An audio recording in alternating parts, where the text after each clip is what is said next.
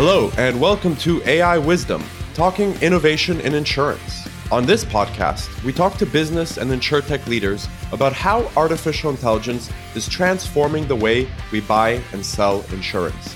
I'm your host, Ron Glosman, founder and CEO of Chisel AI, and a strong believer in the power of AI to help people work smart and enrich their lives. So let's get into it. I'm very pleased to have Tina Osen, President, Hub International Canada, join me today as we discuss how brokers who readily embrace market opportunities and drive innovation can leapfrog the competition while strengthening their traditional advisor status. Welcome, Tina. Thank you, Ron. Great to be here. Thank you for joining us. Before we jump into our main discussion, can you please introduce yourself?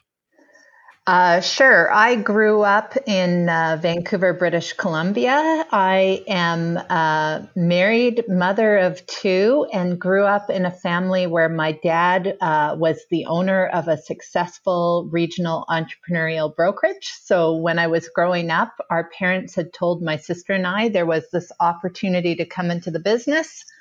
That we had a foot in the door, and from there we'd have to earn every opportunity. So I guess being a pretty pragmatic person, decided to take the leap into the business and had the opportunity to work both in the family business, and then we sold to Hub in 1999. I ran the Greater Vancouver operations for about 13 years, and then in 2017 stepped into the role as president of Hub's Canadian operations. That's an awesome journey, and I guess it'd be fair to say you're a lifelong insurancer, if I can put it that way. It would absolutely be fair to say that. Awesome. So, I guess you told us a little bit about your path, but what attracted you to it? Because I'm sure, I know you're very smart. I'm sure you could have been a lawyer or a doctor or whatever you were passionate about, you could have pursued and gone down that path. So aside from sort of that opening in the door and still having to work for it, was there something else that attracted you to the profession? I think having the privilege of having this father that was in the business and somebody who was very communicative, and we always had family dinner, and he always shared with us what was going on in the business and talked to us about different things. I think really the attraction was just seeing how much my father enjoyed the business. And so, if it derived that much pleasure for him, why wouldn't I give it a try? And I think going one step further, it is a business that constantly provides opportunity for growth and learning. It's not a stagnant industry. There's changing risks, changing exposures. So that ability to consistently kind of learn and challenge yourself. And then, also, I think the other thing that was really attractive to me is everybody needs insurance. I remember seeing a presentation when I first started out in the industry where the speaker was a guy named Bob Vickerstaff, who was very senior in the Vancouver business community from an insurance perspective. And he said, planes don't move, trains don't move, cars don't move if you don't have insurance. And by virtue of that, you have this opportunity to intersect and connect with everybody, which gives you sort of this broad kind of connection and ability to learn so much about so much business and so much industry. That's amazing. And I love that mindset. I think you said Bob, he hit the nail on the head there. Insurance is, aside from death and taxes, probably the only third thing that you can be certain of. Absolutely. So I'm curious, if you put yourself back in your younger shoes, when you first started in the industry, you probably thought some things were going to be a certain way. What ended up being harder than you expected? Yes, I think maybe two things come to mind here. And I'm sure, of course, there were many things that were challenging in terms of just learning and understanding the technical aspects. But probably the two things that resonate, many years later is one, very simply being the daughter of the president wasn't always easy. And I quickly decided after I joined the family brokerage that I needed to go somewhere else and garner experience before I returned to the family business. I really wanted to be able to demonstrate to other colleagues in the office that I knew something and I could contribute. And I think the other thing really, I don't know why, I guess just naivety that I did not appreciate. When I started into the brokerage for the second time, when I came back, I went into commercial sales, and I really have a passion for sales to this day. And I think I underestimated, just the consistent and constant effort you have to do to build a pipeline of customers or prospects, and really this notion that sales is a marathon, it's not a sprint, and that really, really successful salespeople have spent years building relationships that, come to fruition over time. And at some point, you really get to a point where you hit stride and you're winning business. But that is not something that just happens. It is about the work, not just in the 9 to 5, but in the 5 to 9 to really build those connections and relationships. That's such a good way to put it. It's not just about the 9 to 5. It's also about the 9 to 5. Did you come up with that yourself? I don't think so, but somewhere I probably heard it and it stuck. It's very good. So I'm curious, as the largest broker in Canada, what do you think makes Hub International different from all the rest? I think maybe I'd answer that in a slightly different way, only because, I don't sit in the shoes of our competitors. But I think there are a few things that from my lens really stand out for Hub and why I think we've been successful. So, we grow by acquisition and we grow by organic growth. And when we do these acquisitions, we manage to keep about 98% of key brokerage leadership for years after they join our firm. And I really think that's because we deliver on this holistic value proposition for our clients that really is market leading in terms of the resources, talents, capabilities we bring to bear. But I also think it's because we've managed to figure out that secret sauce in terms of finding opportunities for people to have second and third careers with Hub that are different than owning their own brokerages, but still incredibly meaningful, where they can contribute to Hub in a significant way. And I think we have a proven track record over sort of these 22 years that we've been around. So when I say that, I really mean, we drive results, but we have a proven track record in terms of our talent. And all of this is around the notion of doing what we say we're going to do and really delivering on our commitments. And I think we have kind of a healthy dose of humility. We don't sit on our laurels. We never think we're good enough. We're consistently looking at how we improve our customer value proposition, our talent brand for our employees, our relationship with our carrier partnerships, or with our carriers, sorry.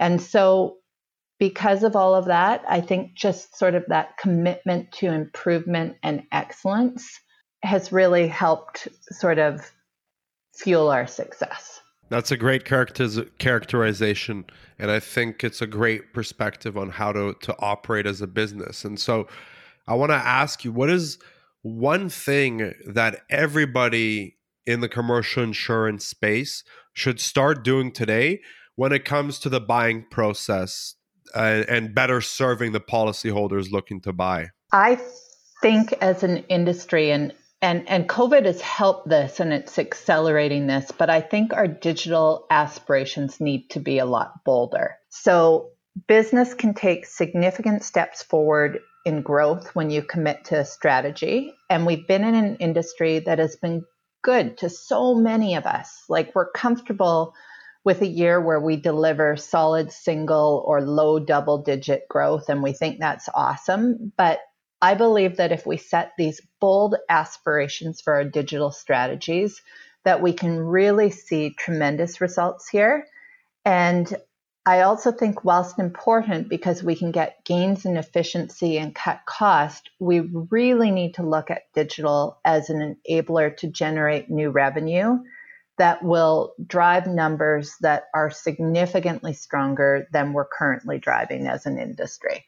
So it's interesting because you touched on something that I wanted to dedicate a couple questions to, but one of the main questions is around COVID. You touched on there, and what are some of the other factors that you're seeing when it comes to what has impacted the industry? And then secondly, and maybe more interestingly, how would you rate the industry as a whole as responding to the pandemic? There's probably a couple of answers I have there. So first of all, we've been in this hard market, which has really impacted the commercial insurance sector.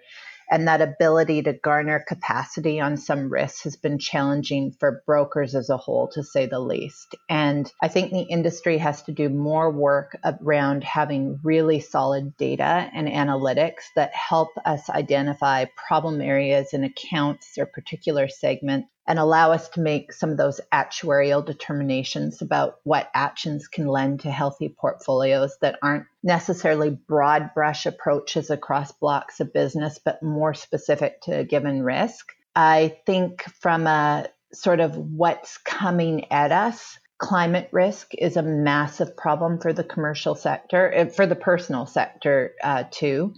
And the industry is doing some really good work with organizations like ICLR, which is the Institute for Catastrophic Loss Reduction, and the work that Dr. Blair Feltmate, who's head of the Intact Center on Climate Adaptation, and bringing industry stakeholders together in a Wetland Canada coalition to restore wetlands.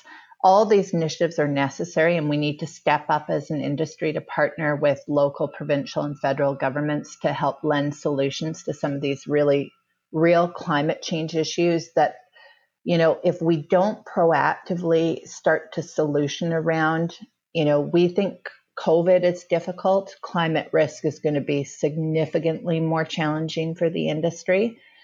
And I think maybe the last thing I'd say is cyber is also a massive challenge for the industry commercially. And it's only going to get more complex with digital opening up these new pools of risk. So I say we need to be a lot bolder on our digital strategies. As we're a lot bolder on that, that presents new challenges for us, and not really a matter of if but when, and that's going to be problems for policyholders and for businesses as well. So I think all of those things are big impact areas on the commercial insurance sector.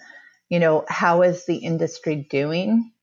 I think not as well as we could be doing. I think we have to get a lot more focused on industry solutions around some of the climate pieces. Certainly from a data and analytics perspective, there's a ton of work to do there.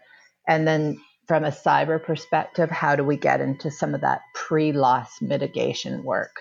For sure. That's such important work. And it's something that I think we'll see continuing in the future. And I think one of the things that we've seen and I've heard in the past is the pandemic, in some sense, was like an accelerator. Things that would have been, say, 5 or 10 years out, but the number isn't too relevant, have happened in a much shorter period of time than expected. And a lot of that was driven out of necessity and also out of maybe regulatory change and some other things that helped it along. What do you think going forward over the next 3 years are some of the trends that have begun and are going to continue outside of the ones we just talked about? Yeah, probably a couple of things come to mind. So one, as we look to digitization of this commercial space, particularly probably in that micro to small business area, I think you're going to see the industry engaged in more strategic partnerships between brokers and insurtech, carriers and insurtech for that matter, to create vehicles to deliver, a digital experience across multiple platforms to our customers. So, some may buy, some may build, but I think the rent model is going to be the most prevalent. And quite frankly, leave the tech to those who do the tech, and leave the sale of insurance to those who do the sale of insurance. So I think we're going to see a lot more of those strategic partnerships. I absolutely think we're going to see an acceleration of the utilization of AI, particularly around the automation of processes like claims, underwriting, policy admin, and sales. Sort of that notion of intelligent automation to serve customers and brokers better. And, piggybacking onto that AI, using that AI to support that customer experience. So helping make those data-driven recommendations to consumers. How do we create those education moments for our customers that are positive and make them feel like we get them and understand what might be relevant to them? So I think that's some of the real drive that we're going to see in terms of trends that will enable us to have that better touch experience with our customers if we utilize that technology in the right way. That's right. And I think that partnership and that question of build versus buy, and sometimes build versus buy versus partner, is going to be an interesting, and we're going to see the dynamics play out. And I'm so happy to hear that you also mentioned AI is one of the things, because obviously that's near and dear to our hearts here at Chisel. So we're going to take a quick 20-second break to tell you where you can find more information and insights about insurance innovation. We'll be right back. If you like this episode of AI Wisdom, subscribe to our blog, Writing the Future, AI and Commercial Insurance at www.chisel.ai/blog for feature articles, interviews, opinions, and more. We're back with our featured guest, Tina Osen. Let's jump right into the next question. As the Canadian commercial insurance landscape continues to be impacted by the hard market, what can brokers do to better address higher premium prices and contracting capacity for the hardest hit commercial lines? While rate increases have exceeded 30% in lines such as construction, financial lines, professional indemnity lines, for all sizes of accounts.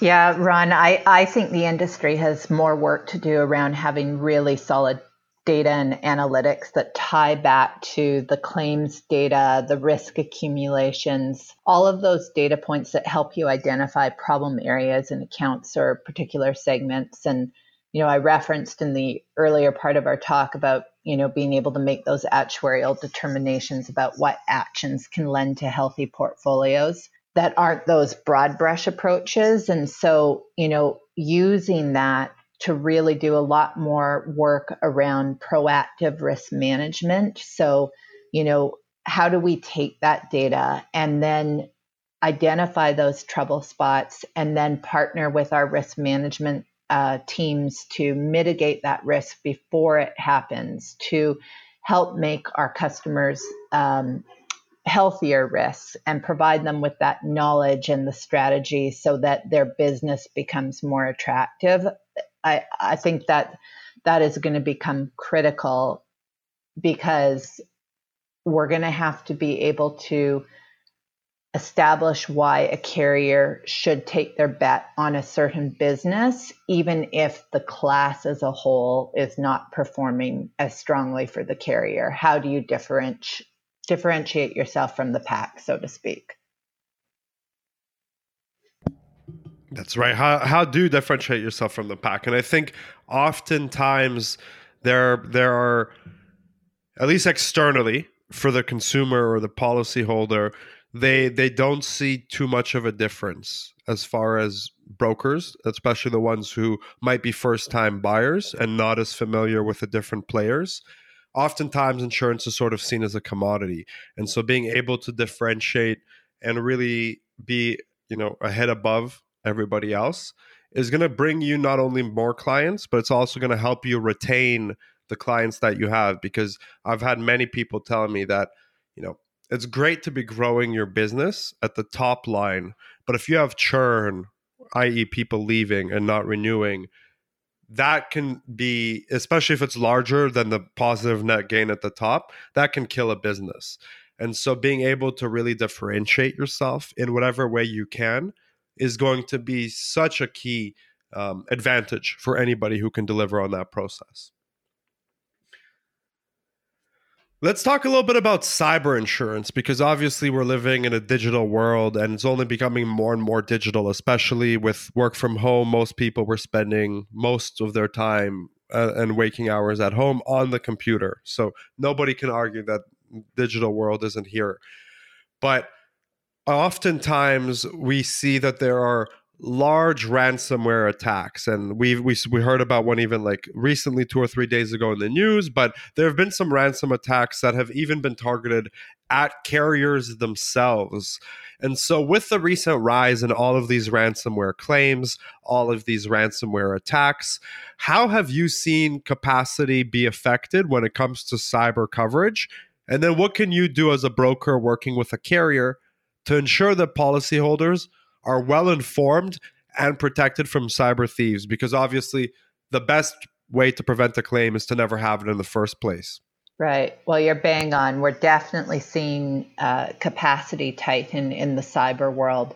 $10 million limits are often being cut back to $5 million and even lower limits. And we're seeing those carriers starting to restrict further, and loss ratios are at over 400% as of the end of Q4 2020. So this is definitely an area that is not driving profitable results for the industry right now. So insurers are deploying a bunch of underwriting measures to try and get control of these loss ratios, anything from premium increases to deductible increases, significant coverage restrictions, limiting capacity, scrutinizing each risk, and ensuring really sort of what they would view as best in class. So I think as an industry, we can serve a bit of a dual role here. So we can not only place the coverage for our clients, but we have to provide them with that advisory piece, facilitating those discussions between the cyber incident response professionals, the insurers, and our clients. And education is key, because our clients need to better prepare themselves for network security, privacy liability events, and they really need to understand as insureds what some of those touchstone security measures are that underwriters will want to see when underwriting a risk, such as implementing multi-factor authentication things within their system, employing endpoint detection tools, regular employee training around all things to protect the organization from breaches, and conducting sort of periodic tabletop exercises. So we have a responsibility as an industry right now to really educate our clients on all things they can do to help protect their businesses from those exposures. Amazing. I love that. And obviously, it's also something that is only going to be more and more important to people to have this coverage. And at the same time, it's great to hear that you're providing that support and education, because at the end of the day, most attacks are not due to bad system design, but usually due to just poor password choice, opening unsafe emails, phishing emails, like things like that are very, very dangerous, and education can very simply prevent them. And then, of course, there's obviously the network security piece, which is a much more technical piece, but equally as important. One thing that a lot of companies struggle with is embracing innovation, because change can be scary and change can be very challenging. What have you seen, and what are your recommendations to help people who are struggling with change and implementing new technologies and business models? As the president of Hub, you have the ability to influence a lot of these decisions, but oftentimes people lower down in the chain might feel scared, or they don't, if things go bad, they don't want to be reprimanded. What would you say to those people? What are your recommendations? Yeah. So, boy, I totally agree with you here. I think organizational change is really, really hard. And in an environment right now where the necessity to be agile and adapt to change is so rapid fire, I think there's some really imperative steps to ensure success. So, first, I think it's really important that you clearly articulate the vision and where you want to be, why you want to be there, and how you're going to get there. And change management has to move fast these days. So you have to be agile and ready to pivot.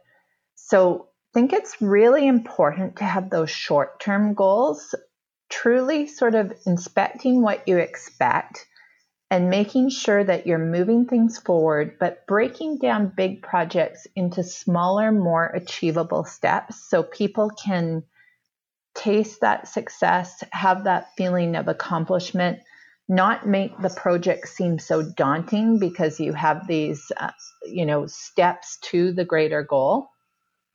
I think probably one of the hardest things when you're doing big change management projects is you have to put your best people that are influencers in the organization on these change management projects. And that can be hard to execute because those are the folks that are having such an impact in sort of the day-to-day.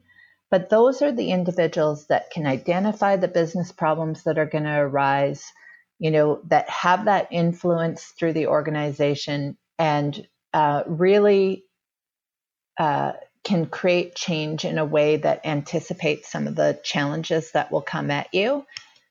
I think change management requires really strong project management and a change management resource to make sure that all of the communications, training, education is in play. Like communication, I cannot underscore that one enough.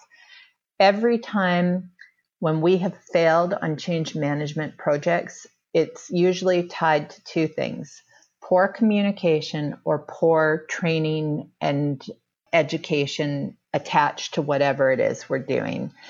And then I would say maybe, last comment would be testing and learning, I think is really key. So I'm a big believer in bite-sized pieces, fail fast, iterate, try again, prove it out, then expand. So you garner that success, the momentum, energy to move it to the next level. And I know I said it before, but like over and over again, we have this expression, inspect what you expect. You can't let your eye off the ball. You need to measure it. You need to make sure the behavior is happening.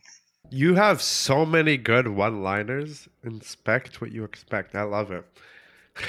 I didn't coin that either. I'm just really good at taking other people's expressions. That's the most important skill of storytelling, is finding a way for people to relate. So I think that's okay. You don't have to coin it. It's a good skill.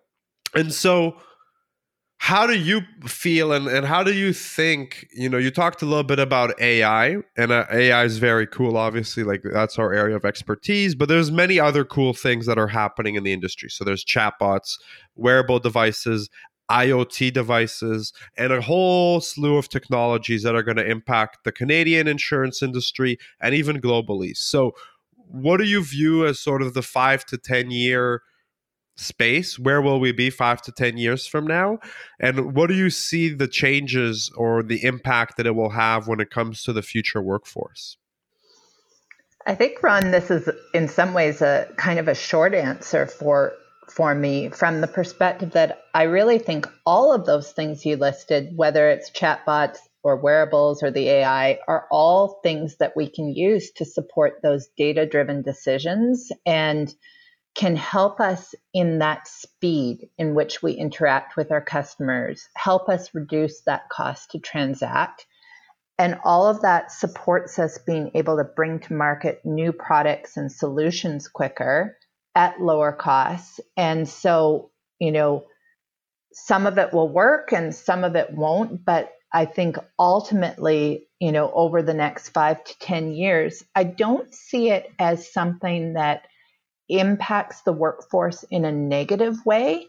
I see those as all complementary solutions to make our workforce be much more effective at creating a really amazing customer service experience for our customers.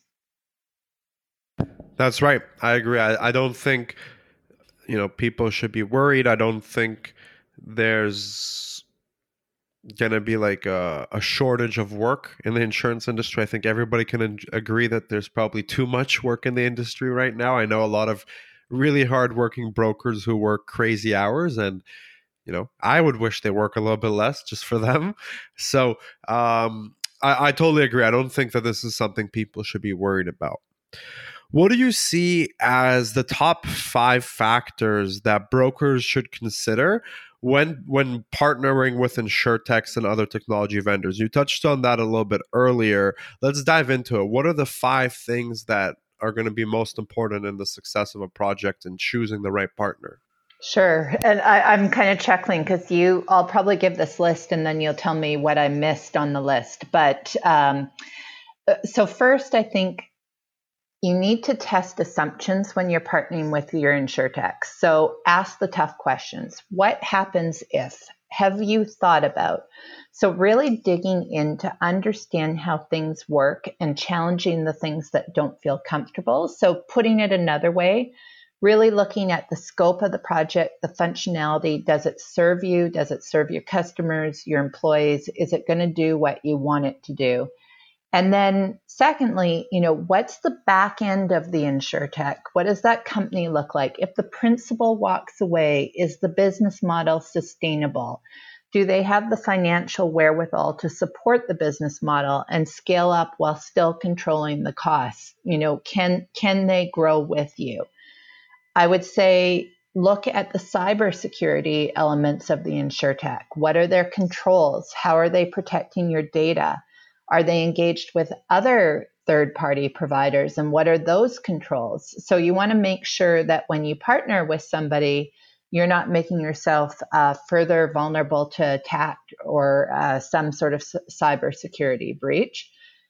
I would probably say from a fourth perspective, make sure you're developing metrics or KPIs that you want to achieve mutually and that you have a way to measure and make sure that you're tracking that progress. And probably, because I think it's always important to have a mutual exit clause, predetermine or establish an agreement on how you exit if things don't work out. Who owns the clients, what's the notice period, all of these sort of things. Those would be some of the things that would be, important to me when we're looking at different technology vendors. I think you hit the nail on the head. I don't have, we said 5. Obviously, if we said infinite, I'd have more to add, but no, Tina, I think those are definitely the right 5. If I had to do 5, I'd do the exact same ones. So looking a bit further out, how do you see the role of brokers changing when it comes to, let's say, 10 years out, just to be a little bit, more of a drastic difference? Yeah, it probably ties in a little bit to our earlier comments. I believe with AI helping to support us or any other technology that comes to bear, I think we just become more proactive in terms of providing advice to customers. So I think the world looks like one where we drive quicker decision making. We're more consultative to our customers because we're more tech enabled and we can enhance that experience the customer has with us. So, we engage in a more real-time basis. We recognize key life events for them and hopefully offer tremendous counsel around some of those pivotal moments and certainly embrace more user pay type situations. So I think it is maybe in transactional, how do we use the technology to enable and support some of those key events that happen and have them, interact with us in a way that they want to interact with us when they want to interact with us. And then in some of the larger business, balancing the support of the AI to really become true sort of advice givers and true sort of proactive partners with our customers to help them mitigate risk and solve problems in advance of problems really coming to bear. That would be amazing. I don't know exactly how much prediction we'll be able to do. Obviously, something if we could predict a car accident before it happened, I think everybody would be a lot happier. But I certainly echo that sentiment. So I'm curious as we wrap up, who's a business leader in any industry, doesn't have to be insurance, who you admire most? You know, this is a tough question for me because there's lots of leaders and lots of big global names that, would come to mind. But I think I'm going to tell you that a name of a leader that won't mean a lot to many people unless you're based in the greater Vancouver area. But there's a very successful businessman in Vancouver. His name is Joe Siegel. He built a real estate dynasty. He self-made himself and was a customer, still is a customer of Hub's, has been for many, many years. And I would consider him someone who has had an impact on me for 3 reasons. So first, Joe Siegel always said to me, there has to be a win-win in it for everyone. And I've tried to prescribe to that in my career because I really think that's such a great way to approach negotiations, partnership, relationships with employees, everything. How does everybody feel like they're getting a win out of it? Secondly, he always felt that part of being successful was then turning around and giving back to the community at large. I don't think I know anyone who has had more of an impact sort of in charitable giving, both in the province of British Columbia and across the country and also globally. And lastly, he always reminded me that if you aren't having fun, then you shouldn't be doing it. So I think those 3 things really have stuck with me in my career. And, they're not complicated, but they're just really good sort of rules to approach how you approach, or at least in my case, really great rules for me to follow to have a rewarding career and rewarding relationships with people.